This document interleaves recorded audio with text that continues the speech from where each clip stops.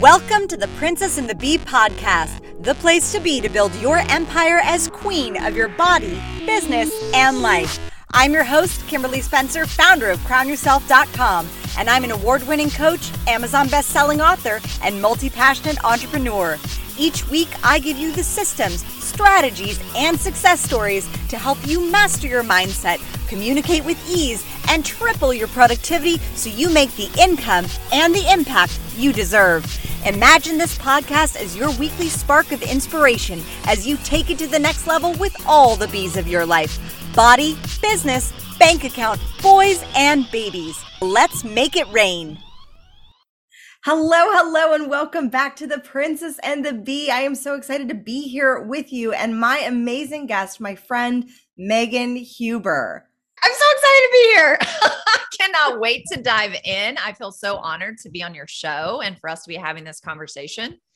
So thanks for having me.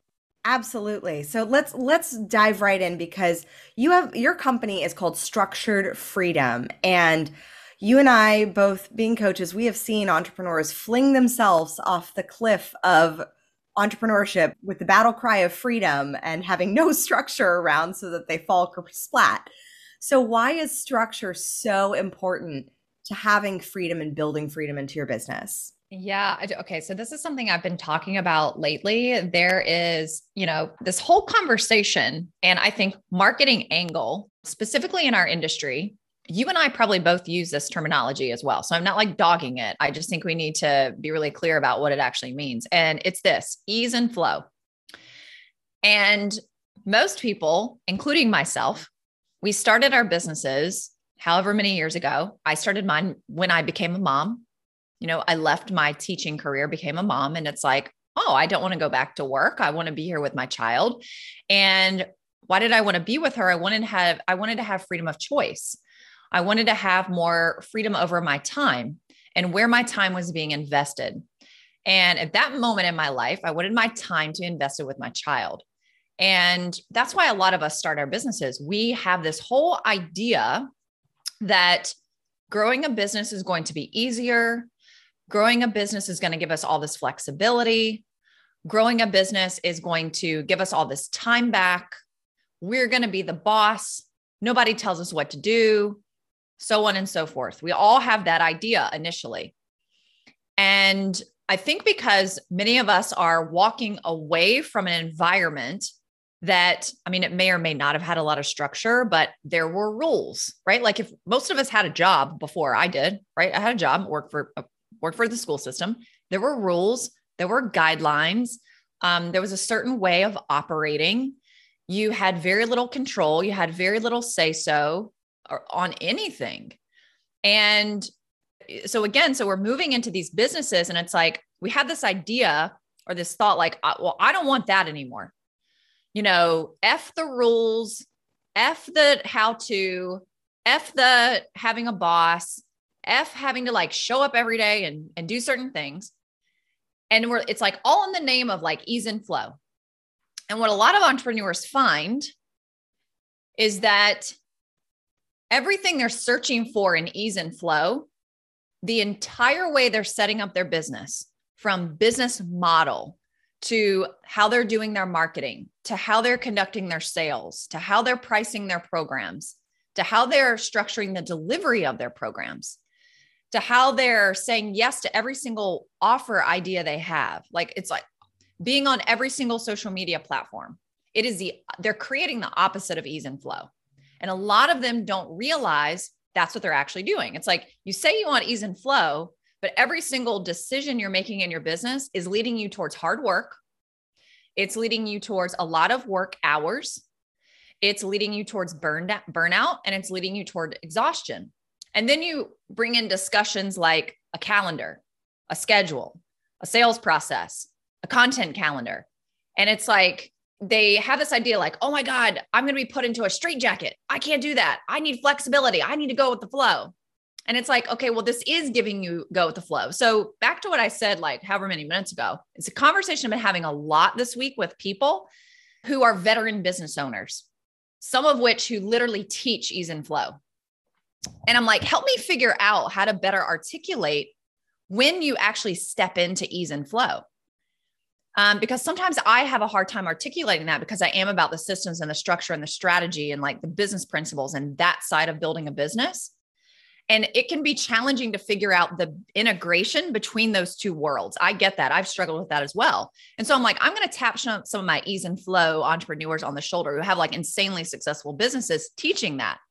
And they're like, you can have ease and flow, but ease and flow comes on the back side of preparation.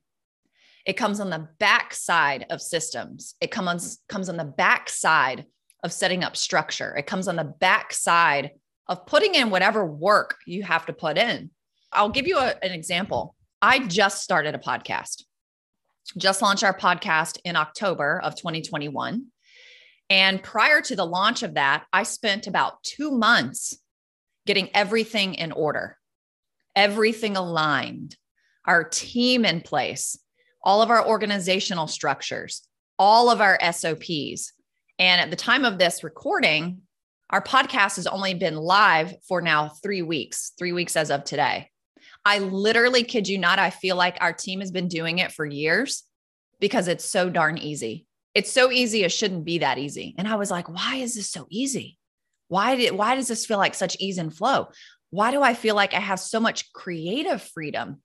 Why am I'm having the most fun in my entire business. Well, one of the things, I'd say top 3, it's that podcast. And I was like, wow, because we started it out with structure. We started out with a process. We started out with a system. We started out putting all that in place so that it would give us the opportunity and give us the option to have ultimate, honestly, like creative freedom with the podcast. Also time freedom. Somebody asked me the question yesterday about the podcast. I think I was like commenting in a social media post about like, do you have a podcast and how often do you release an episode? And I said, well, I release 2 episodes a week. And her response to that was, doesn't that overwhelm you? Adding to have to record 2 episodes a week. I said, that's a really good question, actually, because we think in our mind, adding something else to the schedule is going to push us over the edge. It's going to overwhelm us. And I said, actually, it's done the exact opposite because it's inviting me to be more conscious about consistency, about frequency with things, about what I really want. Of course, other things have to move around, but when you get really, really consistent with something and you have structure around something, you actually realize how messy everything else was that you were doing before. And it just shows you like this clear pathway that is literally clear up ahead. When you've got the structure in place, it's a game changer.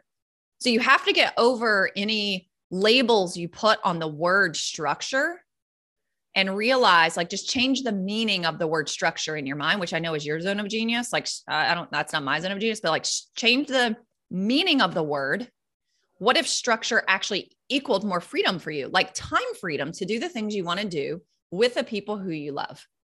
And that would probably be the biggest game changer for anybody on putting more structure in their life or business. Oh my gosh, so much there. And I love with what you said about structure and setting up your podcast. It's kind of like after I just had Colton, for those first 3 months, like navigating a baby and structure are 2 very different things. And I've now just started to build back in my gym routine in the mornings. And I have to say that my early morning wake up call, set you up for success gym routine, and having that, the thought, like, and I had somebody ask me, like, doesn't adding that to your schedule, like, just like, why would you do that right now? I said, why would I not? It makes me feel good. I feel amazing. And by having that structure, my son has gotten on a feeding structure, so the structure ripples to create that more freedom and predictability. Mm-hmm. And I think that's another thing that so many entrepreneurs struggle with is the having that predictability and building predictability into their business, specifically with predictable revenue. Yeah. How much, like, where do you put in the systems and structure first to build in that predictable revenue? That's a really good question. All right. Let me preface my answer about like the revenue part of it with I want to give like a real life example of something that actually happened earlier today before this recording.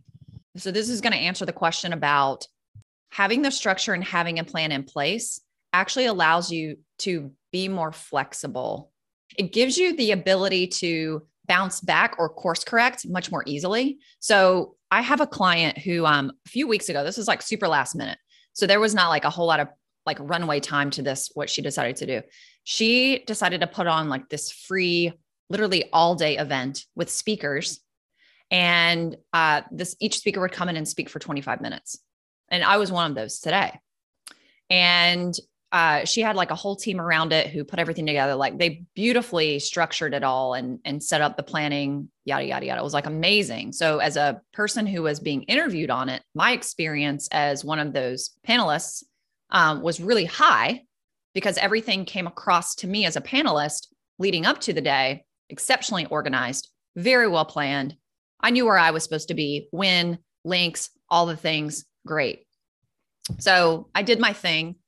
And probably like 10 minutes after I was done with my 25-minute segment, I got a message from one of her assistants who also happens to do work for me as well. So she Slacked me. She sent me a Slack message.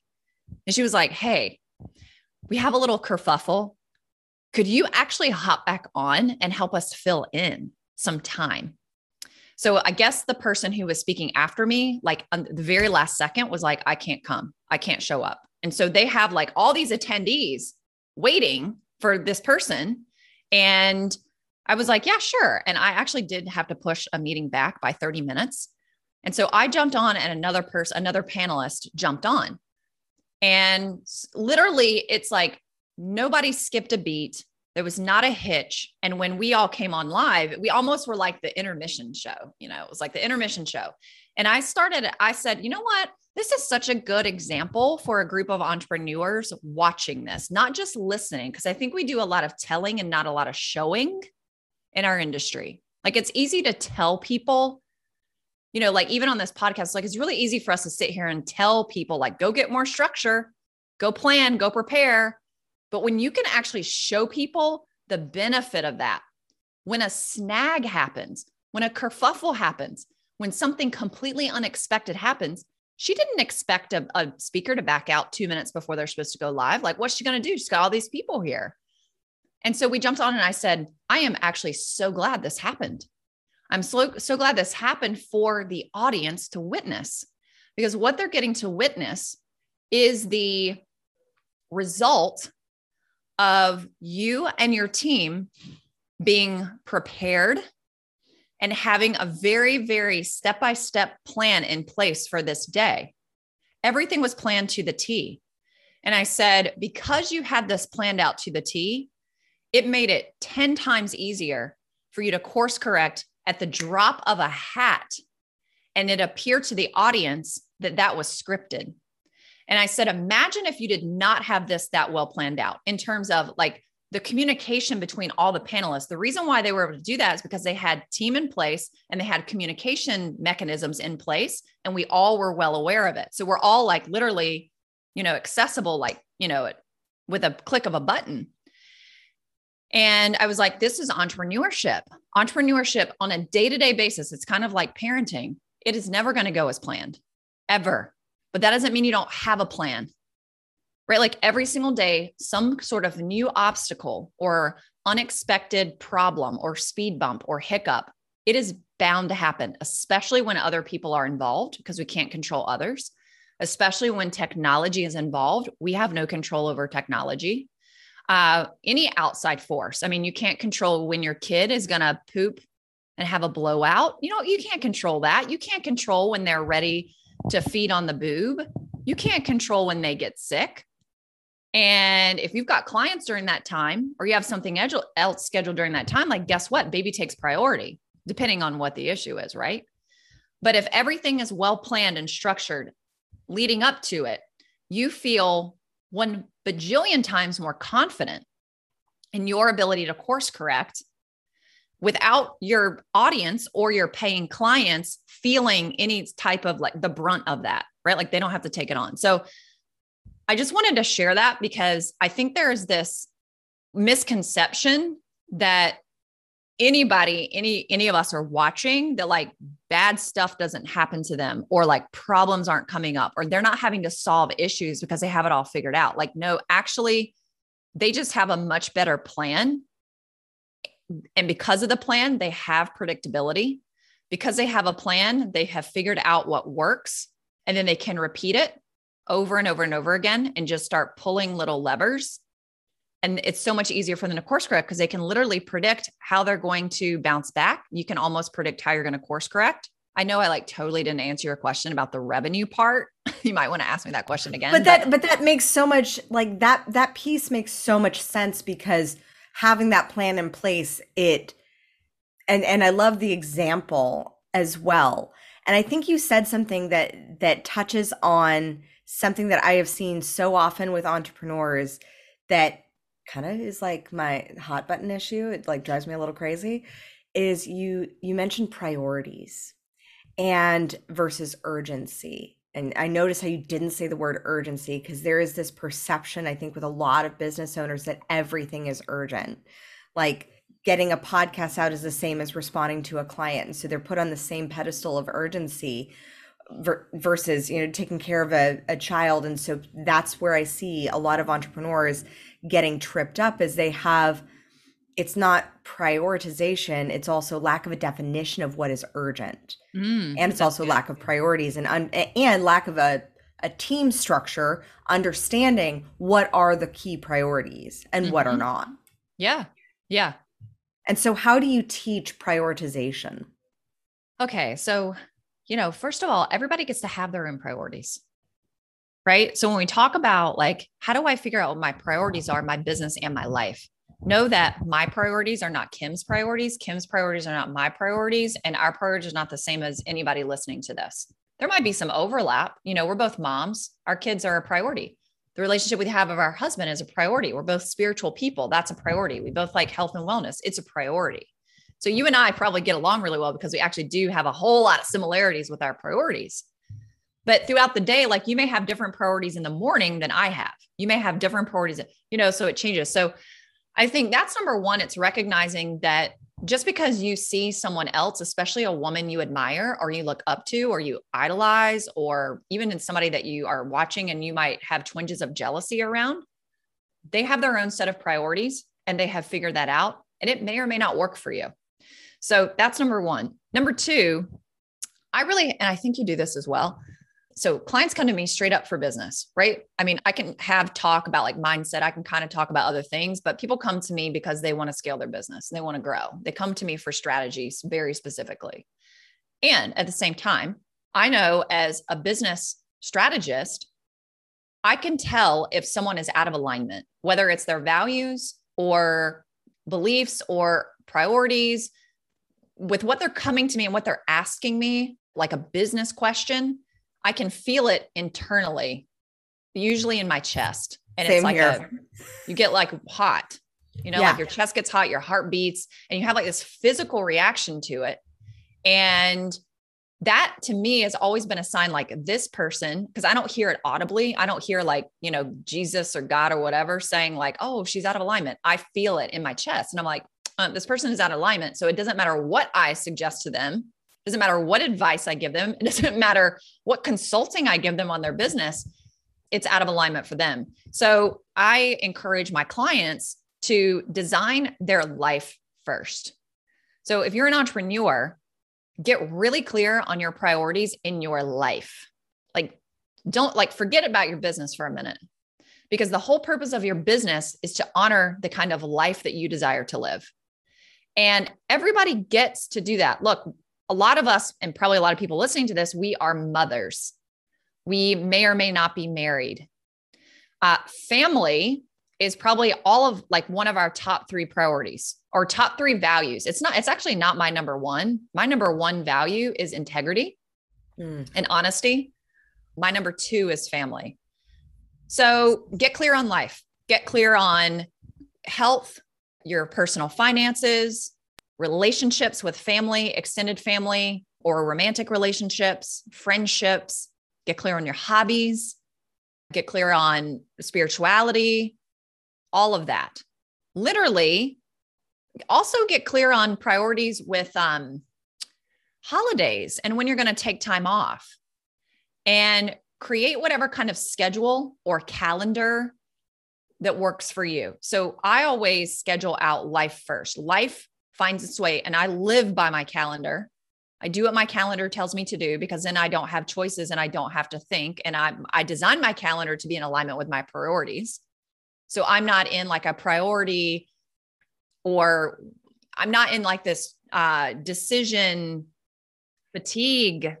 I'm not in this like place of, I have all these choices, I don't know what to do. Decision fatigue is so real when it's like, oh, I could do this, and oh, I could do this, and oh, I could do this. Especially like for me, decision fatigue comes in like it used to enter in back when I was struggling with bulimia, because I would have such decision fatigue over like, what do I eat?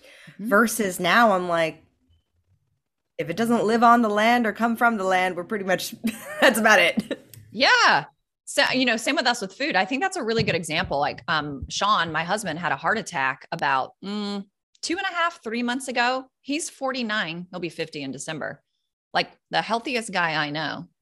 And we have really had the opportunity to completely alter his diet, or actually like all of our, not just his, like all of ours. Because like all sorts of other things, he goes to naturopaths and they've really guided him. And it's like every week it's like, don't eat this, don't eat this, don't eat this. And we basically cut out all grain, zero dairy, a very little, if any, red meat. So we literally like no snack food whatsoever.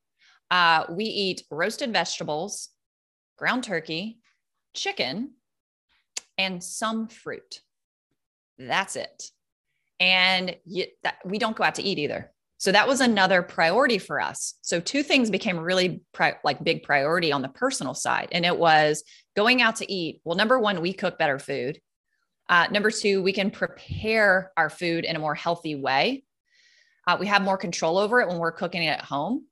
And going out to eat, we don't have that kind of control. You don't even have control if they're putting like MSG on your food, or a spice that doesn't work for you, or the oil they're cooking it in, right? Like Sean has to be really careful about like oils and butters and stuff too. So we were like, well, going out to eat doesn't work for us. It's not a priority. Then the other thing is our personal finances. When we looked at how much money a month was actually going to eating out, it was well over $1,000 a month. Then we looked at, well, why is that happening? Like, why are we a family of 3, 1 child, 2 adults, who eat healthy? Why are we spending that much money on going out to eat? And when we looked at it, it was lack of preparation in the kitchen. It was a lack of meal preparation. It was laziness. It was all those things. And we were like, wait a minute, this is out of alignment for us. This is not in alignment with our value system. And when we got really aligned with our value system, I recognized with the personal finance stuff, I was like, we're doing a whole lot of unconscious spending rather than conscious investing. And it wasn't just with our money, because your money points to where you're spending your time. And it was unconscious spending of our time instead of conscious investing where our time was going to go. And it was actually diving into the personal finances that opened my whole world up, plus in tandem, the heart attack, that really helped us figure out what our values were, which then after that, it helped us get really clear on what our priorities are in all the different categories of life. So if you don't start there, if you don't start at the level of like life and values, then it's really hard to prioritize. You're just being blown around by whatever direction the wind is blowing that day. Mm-hmm. That is and I love the fact that you took a look at your finances, because that's one of the things that I actually love doing, is looking at the 90-day like expenses, and not from a place of like, I correlate money stuff with eating disorder stuff so often, because I think more people have like an eating disorder with their money than they actually do with their bodies. But with money, with expenses, it's not coming from a place of blame or shame or, judgment on yourself. It's literally looking at the data that points to where your spending is, what the story is around the spending. Mm-hmm. And then how does that mean that you're spending your time? How does that mean that you are spending your dollar? And is that a worthy investment? Mm-hmm. Yeah. So when it comes to the business side of selecting what your priorities are, obviously life comes first. I would also say from the business side, I help people grow a multi 6 and 7 figure business. And I don't get into little tactics, tricks, tips, trendy, anything. I really stick to high level strategy and like really sound business principles that are timeless, that are never going to go away. And one of the, a few things that are holding people back from actually getting to that level and kind of moving from like early stage, then into like traction, like you've got to get traction, you got to get momentum, then you've got to accelerate. Part of the setting your priorities is setting your priorities on what product or program is going to be like your main thing that you are making a priority in your business, that you're focused on, that's probably, building 80% of your company. We also have to prioritize our offers. We have to prioritize like, who's the one client I'm talking to? We have to prioritize, well, what's my marketing strategy going to be? And what marketing channels or platforms am I really going to master? Those things have to be prioritized as well, because, I've experienced that too, like not really making the decision of, okay, well, which social media platform or marketing channel am I going to prioritize? If you aren't having that discussion with yourself, then you are very easily lured into every trendy new thing that pops up. Like Reels is such a popular thing. And I've got nothing on anybody who does Reels, but it's not a priority for me in my business. But I have certainly thought about a lot in my head. Am I missing out on a really big opportunity because I'm not doing Reels? I'm seeing all these people do Reels. I'm seeing all these people create programs on how to do Reels. Am I shortchanging my clients? Because I have thought all of that, sometimes almost every day. And I still haven't really done Reels because I know what my priority is. It's just like with the podcast. It has to be a priority if I'm making the podcast one of my major channels long-term for the next 5 to 10 years or however long podcasts are around. That has to be a priority, which means we have a whole system built around it, which means I have hired team members I've got 3 people who help me just with my podcast. It means I have to get interviews scheduled. It means I've got to make sure I'm recording my solo episodes in a timely fashion. It means we've got to be marketing it. Well, that takes up time, energy, people, and resources. It's working because I made it a priority. So I think that we tend to make too many different things, quote unquote, priority, or we just have so many different things going on and we don't know which one is priority. And, obviously you've got to look at like, what's your long-term, like, what is the long-term game plan? What kind of impact do I want to make long-term? What kind of legacy do I want to leave long-term? I am not someone who pays much attention to short-term gains. I just don't. I lose money because of that. I lose a lot of money because of that. But I'm not willing to play this game and live my life or run my business on short-term gains, because then it's just not sustainable to do that. Like when you're playing off of those short-term gains, and I too have spent days thinking like TikTok. And every time I go back to priorities, I say like, well, who is my audience? My audience, my ideal customer is typically a Gen Xer. They're not really on TikTok.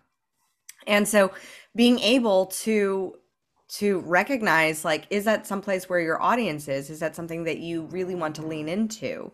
And making it a conscious choice instead of letting it just be a decision that gets deferred. And I've noticed people struggle more when they have deference of decision versus actually just making a conscious decision and saying, nope, check in, alignment check in. Is that aligned with my business? Is that aligned with where I want to go? Nope, it isn't. Okay, next, done. No need to think I'm missing out on Reels or TikTok anymore. Yeah. Because that FOMO will just keep you spinning your wheels. Yeah, for sure. Yeah. And I'm glad you said the word alignment. Again, I think a lot of folks in the business community and entrepreneurs, that's another thing. Like I was saying earlier, like structure and ease and flow. I think we have a challenging time integrating those two things together, but both of them are necessary. Both of them are critical. And then I think we also have a hard time with like alignment and goals. like setting goals and then alignment. Or, I'll see a lot of people like constantly change their mind, but to the point where they never actually get traction, but in the name of alignment. So, also with like this whole, like, again, like all I talk is like business, but what I teach and what I do, or any business coach you go to, the structure, the strategies, the systems, the steps, all that, none of it works if you're out of alignment. None of it works if you're out of alignment. So it's always about tuning into alignment first, and then it's setting the structure, setting the systems, setting the business steps, then set your goals. I mean, even like, we still haven't gotten to that revenue question, but we'll talking about like that. We'll get to it eventually. Talking about like money. I mean, you and I both hear this probably a lot.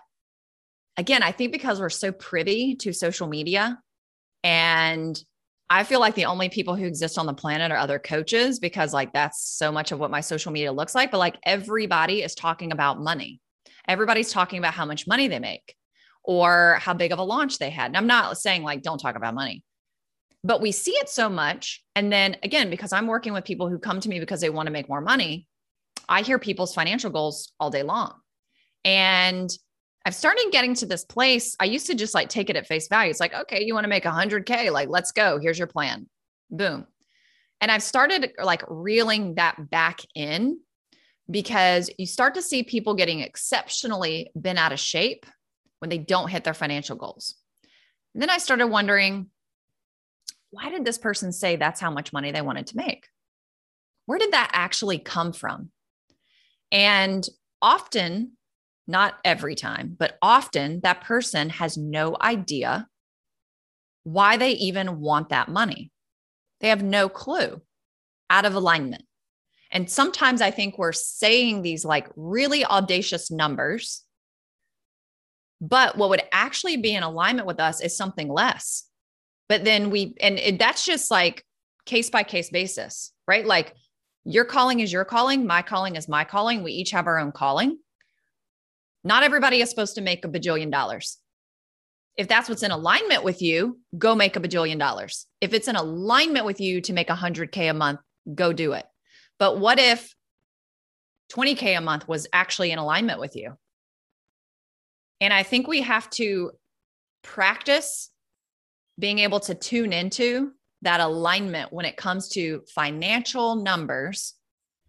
And again, I will say this, I do think it is challenging not to compare ourselves to everybody else talking about money online. That I struggle with that. I still have a hard time with that. It's like, I've been doing this longer than her. She's making more money than me. I need to go make that much money too. And why am I not making that much money? And then you go down the whole rabbit hole of something's wrong with me. Am I not supposed to? Something's wrong with me. And then we have this whole thing like, maybe I just haven't figured out how to crack the code. And then we just keep going and buying more and more and more stuff, thinking that this person or this course or that course is going to have the answer. And they might have answers. They might have guidance.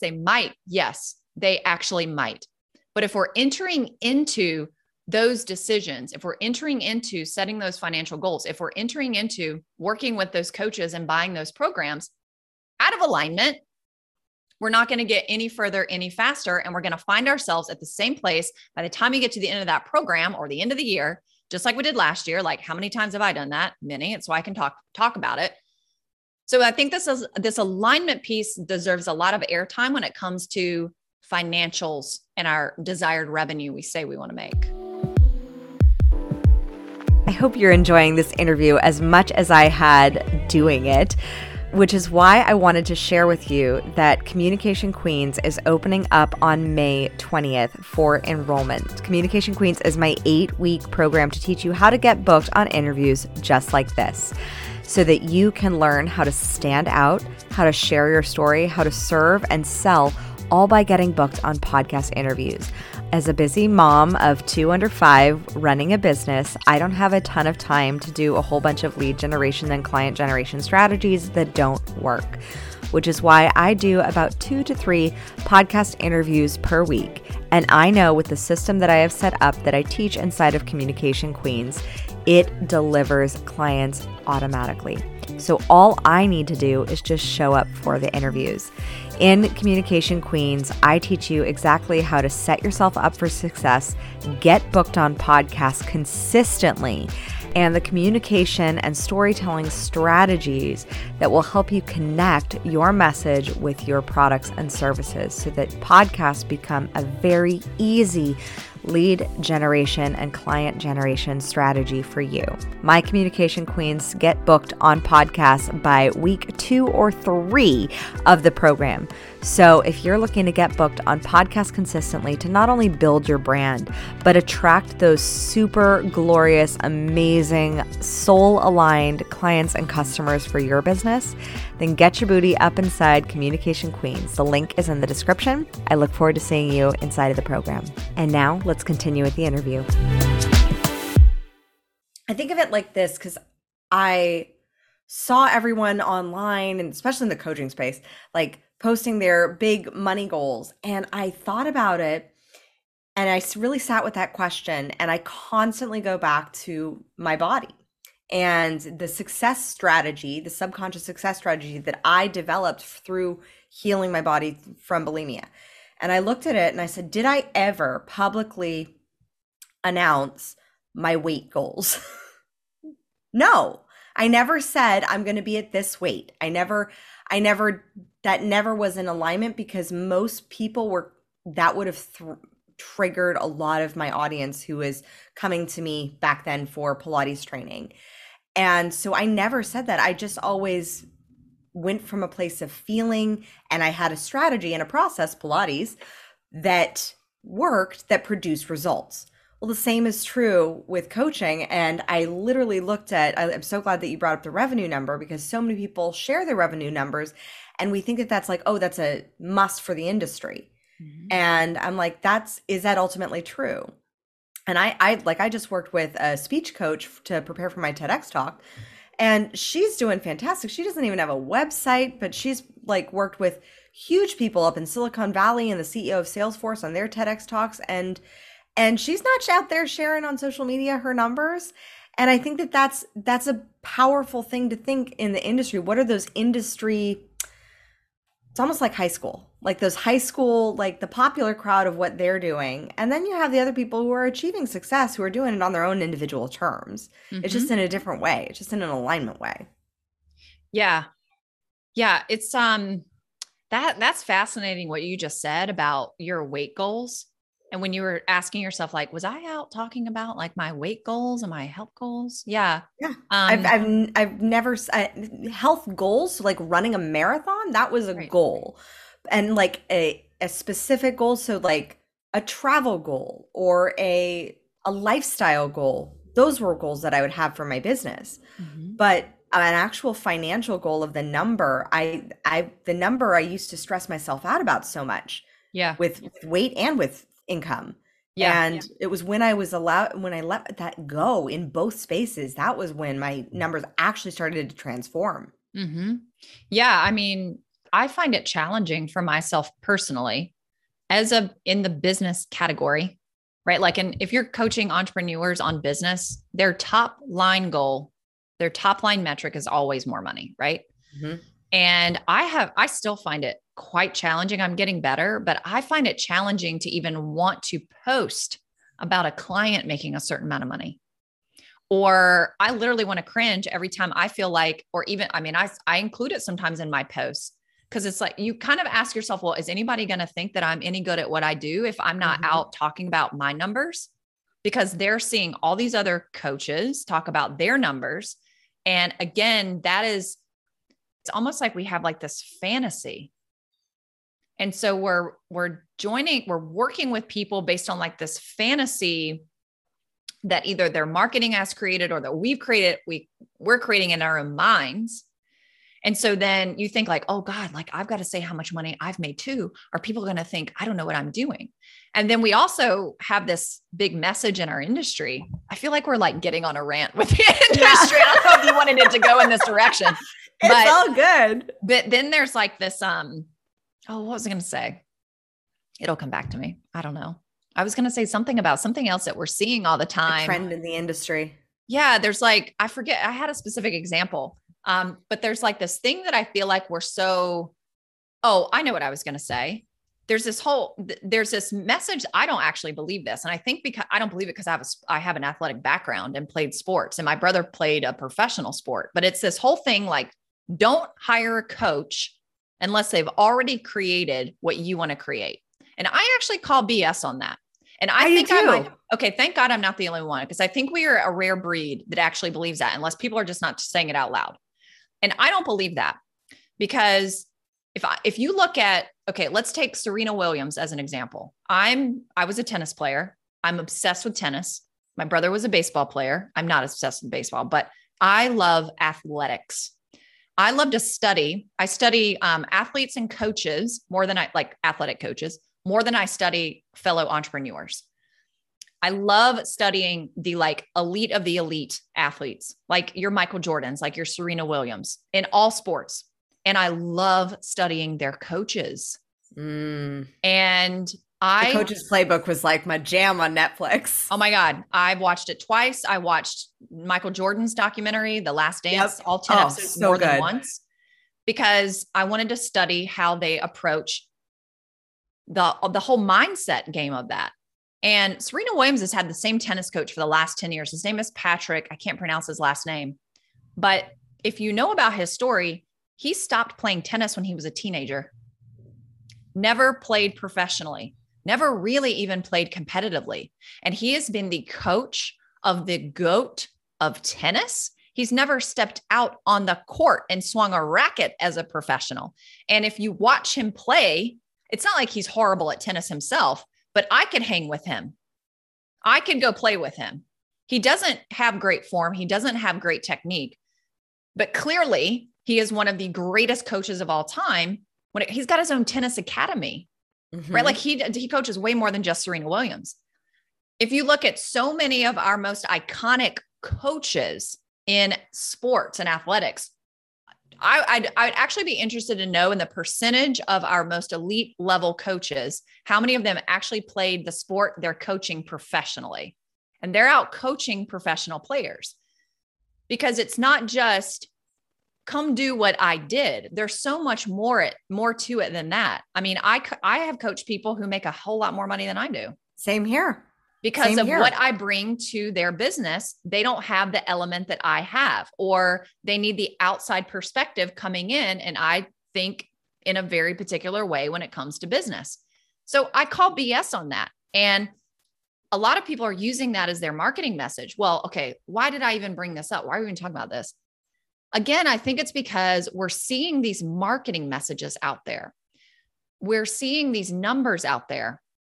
And we have to realize a lot of people are learning and thinking they're getting valuable content from other people's marketing messages. And we have to understand that we're all out there posting marketing messages. And the point of that is to get you to buy our stuff. And so a lot of people post those things because they want people to buy their stuff. And a lot of folks, I'm just not willing to do it, will say anything, whether it's true or not. Not that they're bad people. They're just like saying things to get people to buy their stuff. But I think we've just been so coerced to believe that I have to be that way too. I have to say that too. And again, I have found it very challenging in this industry to voice, but I don't believe that. That's not how I want to roll. Like I don't do reels and TikTok because I like to be very private. I like to keep my personal life very private. I don't see anything wrong with other people who show all the things, but it's just a choice I've made, which is why that stuff, again, if we're going to use alignment, the word alignment and priorities, you have to know what's an alignment for you. You have to know what's priority for you, and then make the choice that honors you, make the choice that honors those beliefs, those values, those priorities, and be really mindful of how much we're letting this outside social media world or other people's lives encroach on who God has called us to be. Amen. I think one of the points that I make just even in our industry, whenever I hear that argument of don't coach what you haven't done yet. And I said, Tony Robbins, like leader of the coaching industry, basically was coaching Peter Drucker. Peter Drucker had made billions by then. Tony Robbins was just starting to make millions and multiple millions. And he ended up having like a round table to help with his business from all of the amazing people that he had worked with who had been doing quadruple, triple, exponentially better financially than he had been doing.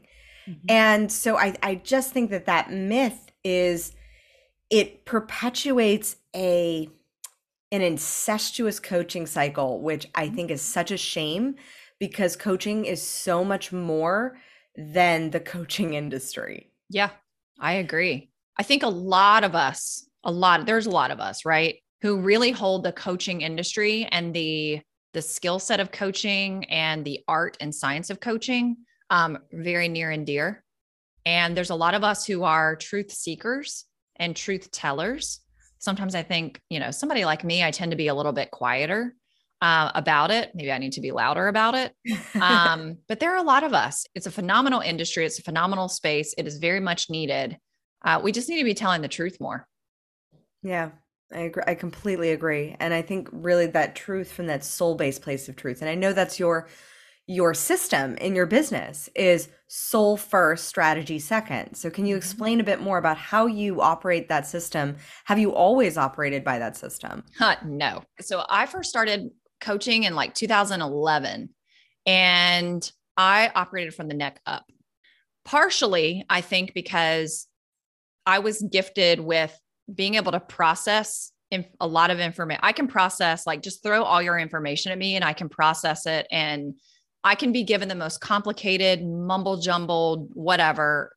You could give me like, how do you build a spaceship and get to the moon, and just hand it all to me and I could figure it out. I could like move all the parts and pieces around and figure it out. So my brain functions in that way. I think I was put here to use my brain in the way that I do for other people, especially with their business. But I was so not tapped into my own emotions in those early days. It's still something I work on to this day, and I probably always will. So I always operated from the neck up. And when you operate from the neck up, it's very challenging to notice things in clients and to be able to guide them, the best way that they need to be guided. So again, going back to what I said earlier, I didn't know what that feeling was when I used to think I was just being really triggered, like really like mad or like frustrated at my clients because they weren't getting it. That's what I used to think that feeling was when they would ask me, like, come and ask me a business question and want me to tell them the answer so that whatever they went out and did would work and produce the result they wanted it to produce. And I would have that feeling. And I really did think I was just mad, pissed off, and frustrated, to the point where not too many years ago, but years ago, I actually hired a psychologist. I had taken this test. She had administered this test. It's called the NEO, N-E-O, the NEO. You have to pay for it, and only licensed psychologists can administer it. And I had done it before with her, like in 2013. And so I had done it again, like 5 years later. So 2017. And I was like, hey, I'm having this problem with the way I feel about clients. Can I have you administer this test to 10 of my best clients? The ones that I don't get like frustrated with or whatever.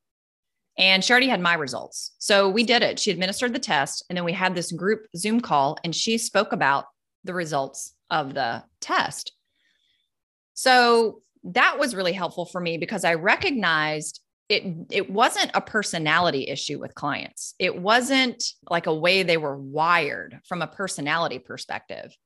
It was, I was not tapped in enough to my own emotions. Therefore, when they were experiencing whatever they were experiencing, I didn't know how to guide them, and I didn't know how to handle that.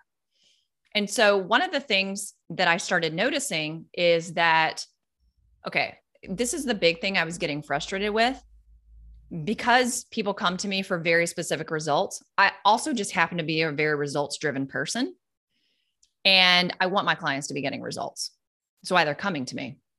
And when clients do not get results working with me, I don't like it.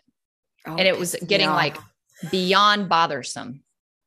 And I was like, do I just suck? Like, am I just not good at what I'm doing? And that's the first place I think a lot of us go. At least I do. I go to like, Oh, it's I do my too. fault. Yeah. It's not them. It's me. I don't know what I'm doing.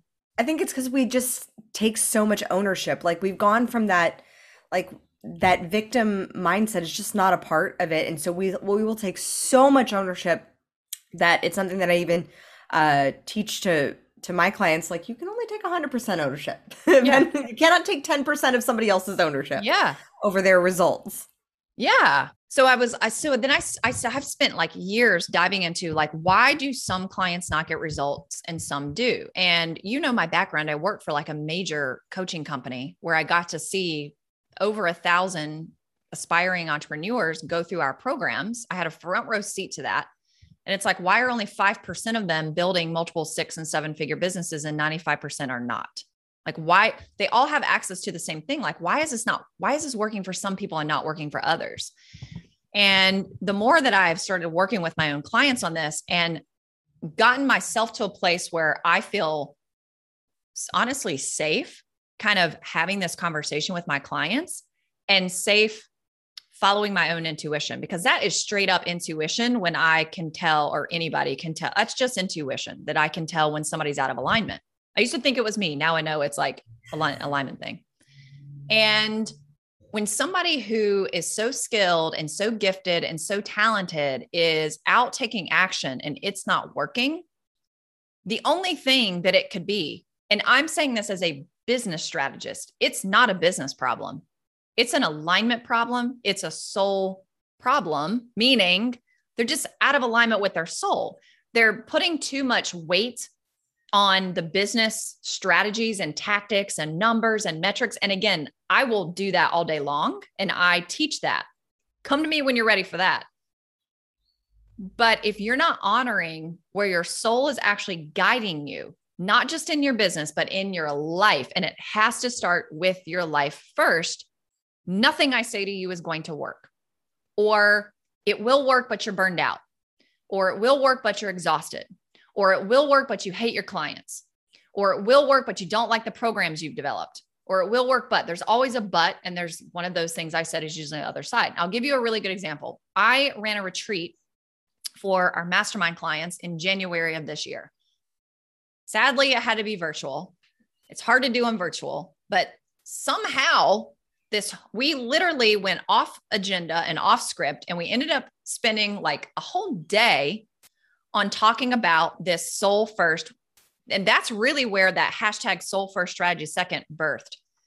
And I could tell we cannot sit here and talk about business for 3 days. Like these women, this is not what we cannot do this. And I was like, for me, that is like tough because that's what I love doing. And I'm like, I can't do it with him. Like we've got to have this conversation about soul. And so we did, and we went there. And one of the clients in particular, she realized she was being called to completely move her home from the United States to Mexico, mind you. What? So by March, this was January, by March, she put her house on the market. It sold a few days later. She got $350,000 over asking, paid in cash, sold all their belongings, moved to Mexico with nowhere to live, just figured it out for 4 months, literally 4 months, figured it out, stayed with people, stayed in places, drove around. She just purchased 2 months ago a dream condo in Mexico overlooking the ocean. That's called soul first. She since then has had multiple 6-figure launches, right? So it's like you do that, then everything else works. Then you make all the money. Then the launches work. And it's not like she was making money before, but now it's just like the freaking floodgates opened because she's saying yes to her soul. And when you say yes, you have to say yes. We have to understand that possibility and opportunity lives on the other side of your yes. Say yes to your soul first. Say yes to your soul first and keep saying yes to it and keep saying yes to it. because you have to, because that's where the next door of opportunity and possibility opens. That's where you just sort of have like this literally like limitless way of being in the world. Then you start to trust yourself in your business. Then you can almost self-guide better in your business. Then you don't need your coach to hold your hand every single day in your business. Then you don't freak out when you open your cart and you didn't have like 42 people buy in the first 24 hours. You trust. So that's the soul first, strategy second. The strategy in your business only works when you are being guided by your soul first. Once you figure that out, then come get all the strategy you need, because it will amplify in a mind-blowing, unimaginable way. It will amplify the fact that you followed soul first.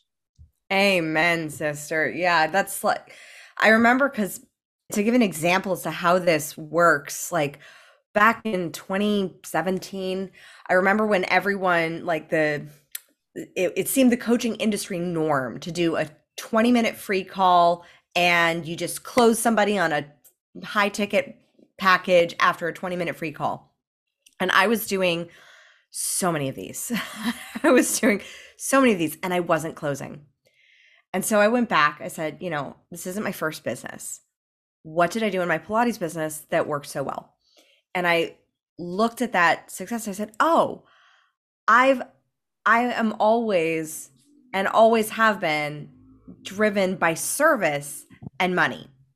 But I know that like the transformation is in the transaction. So if I'm trying to have a transformative conversation in 20 minutes that somebody hasn't paid for, it was not in my belief system to even that could be possible. I closed 2 people and it was able, like, by looking at that, I said, well, what was the strategy that I then put into place with Pilates? And from my Pilates business, I would have an intro session where someone would get a taste, and then I would sell them on a package. And I asked myself, like, what if I just shifted that strategy? What if I just applied the same strategy and had a paid call instead? Well, that was when in 2018, my business grew 389% because I was following that place of soul. And then I looked at the strategy that had already made me successful in the past so that I could grow again. Same with, choosing to move it to Australia. Craziest decision. Yeah. Crazy pants decision, and perfect alignment space of landing in this beautiful state of Queensland that is just like this lovely little bubble of awesome in Australia. Yeah. And it came from that following soul. So what were those soul-based decisions that you made that just were like a no-brainer, that took an immense amount of courage? Just like you moving, right? Like moving, we didn't go all the way to Australia, but we moved across the country. So we moved from North Carolina to California. Then we did it again and moved California to Florida. Now, that doesn't sound like a big deal, but I lived 10 minutes away from my parents. And we moved when I was 32. I didn't know a life not living that close to my parents. I mean, I was still in my hometown, and that was tough because they were angry, and they were angry for many, many years.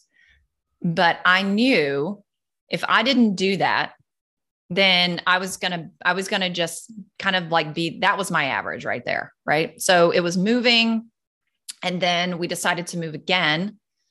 And that time we sold everything we owned in California, and we drove across the country to Florida, and we had no place to live.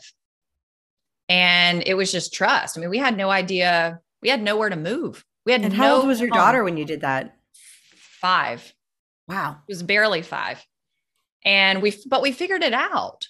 So, the moves have been huge for me. I think like big things like starting a business, this isn't a big one, but the podcast, I mean, I know that's so small in the grand scheme of things, but starting that podcast, because it's something I'd had a podcast. I'll give a little context around that. I'd had a podcast before and I despised it. I hated every ounce of it. I had it for a year. And it was like the bane of my existence. And then for the last year, I've had like this kind of niggling thing around like, start a podcast. And I didn't, because I wasn't clear on, well, what am I talking about in the podcast? And what's the angle of the podcast? And what does it mean for a listenership and a community? And it just kind of like dropped in one day. And it's like marriage, motherhood, and business. You're supposed to be talking to people who are doing those things. Because that's what you do, Megan. Like, you're doing all three of those things. And how many examples do we have out there? We need more examples of women like me and like you, Kim, where we are married, and family in the home and tradition is important to us, and family values are important to us, and we have kids. And oh, by the way, we're building empires. Let's hear more of those women talk. And saying yes to that, here's how I know it's a soul alignment. It's what I said at the very beginning of this conversation about the podcast. I feel like I've been doing it for years. It has been the easiest thing ever I've done in my business. It is one of the most fun, enjoyable things I've done in my business. It's one of the most organized things. I feel like I could go teach people how to do it at this point. And we've only been doing it 3 weeks. And it just almost feels like you're like this old, it's almost like old soul, like this old, I don't know. I can't explain it, but it just feels like it was just meant to be all along. And I know it's like so small, like starting a podcast, but everything is just working so well. And you also kind of have this feeling and this, I would say, like a vision, more like an inner knowing. And it's like, I know that podcast is going to impact so many lives or have millions of downloads, or, I'm not like, I don't have a goal. Like, I want to be number one, but I wouldn't be surprised if it did one day become number one. But it's not like I have like, I'm going to be the number one podcast host in America. It's not like that. It just feels like that inner knowing. Another example would have been when I, out of the blue, this was when I had my first coaching business. Out of the blue, I applied to be someone else's apprentice for their company. And I had no idea who she was. I had never heard of her before. And one day, this video pops up in my Facebook newsfeed of this woman sitting in a white suit with the Pacific Ocean behind her, talking the video was like 6.5 minutes long. And she was passing the torch, and she had this apprenticeship program you had to apply for. And I was like, well, who's this? And what is she talking about? But I'm getting that. I am going to be her apprentice. And I think like I heard like 150 people applied for that. I had to go look up her blog and watch her YouTube videos because I didn't know what she did.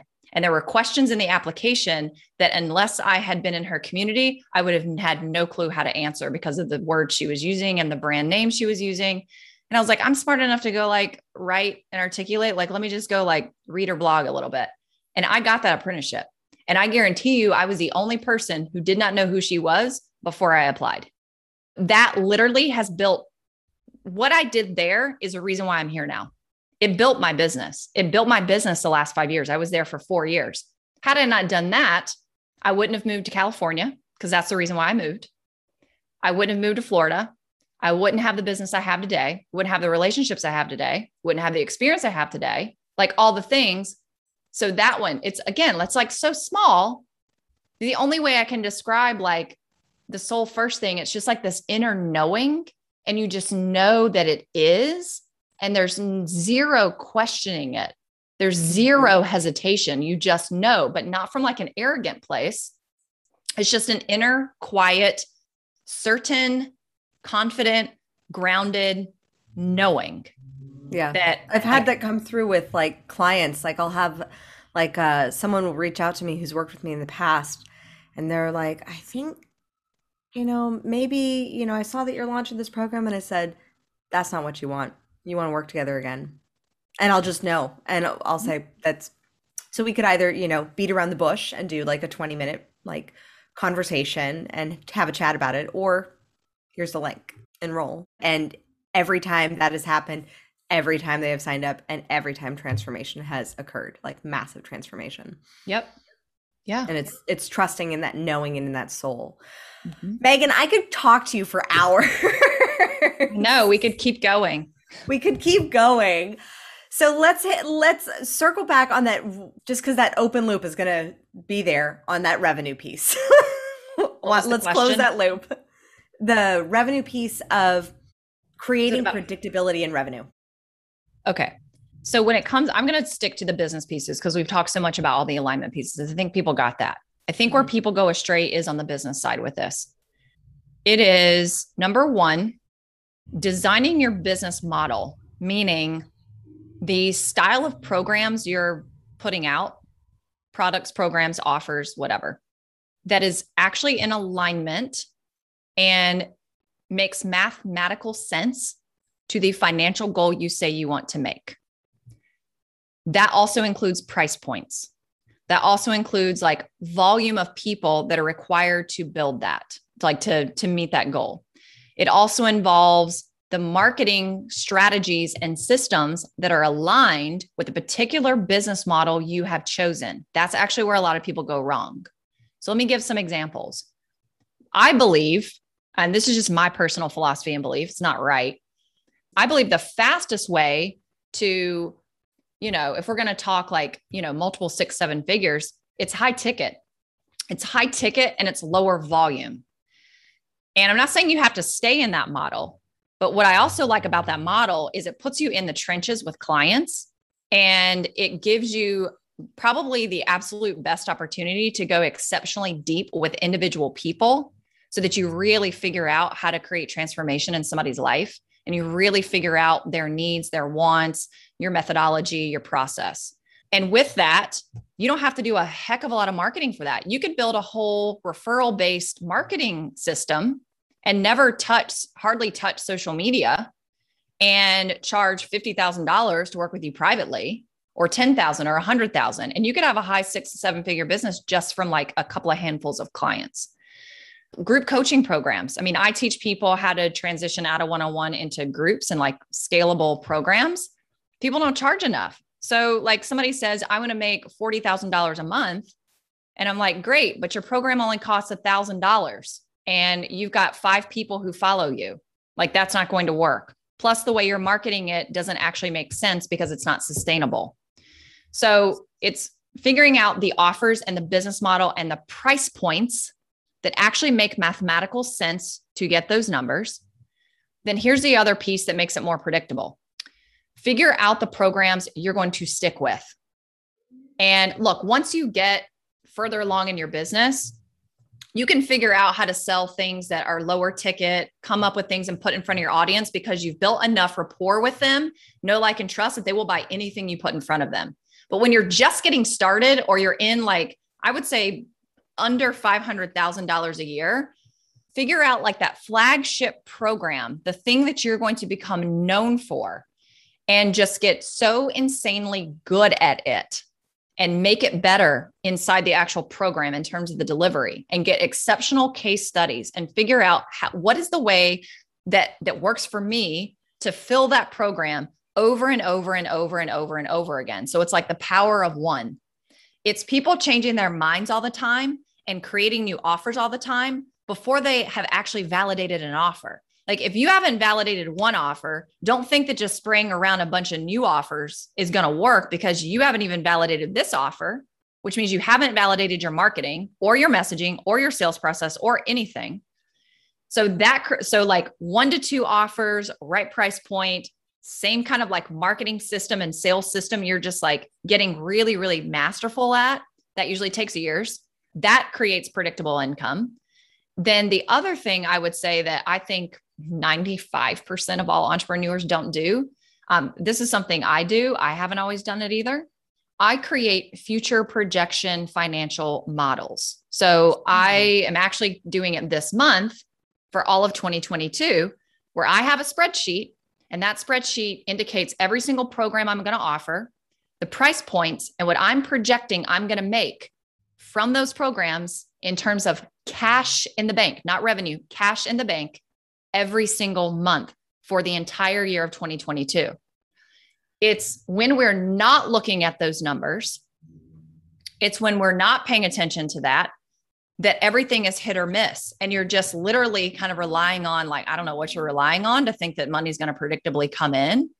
But I would say like those 2 things right there, that creates predictability. Obviously, I don't think I need to say consistency, like be a broken record. Everybody says that, but obviously.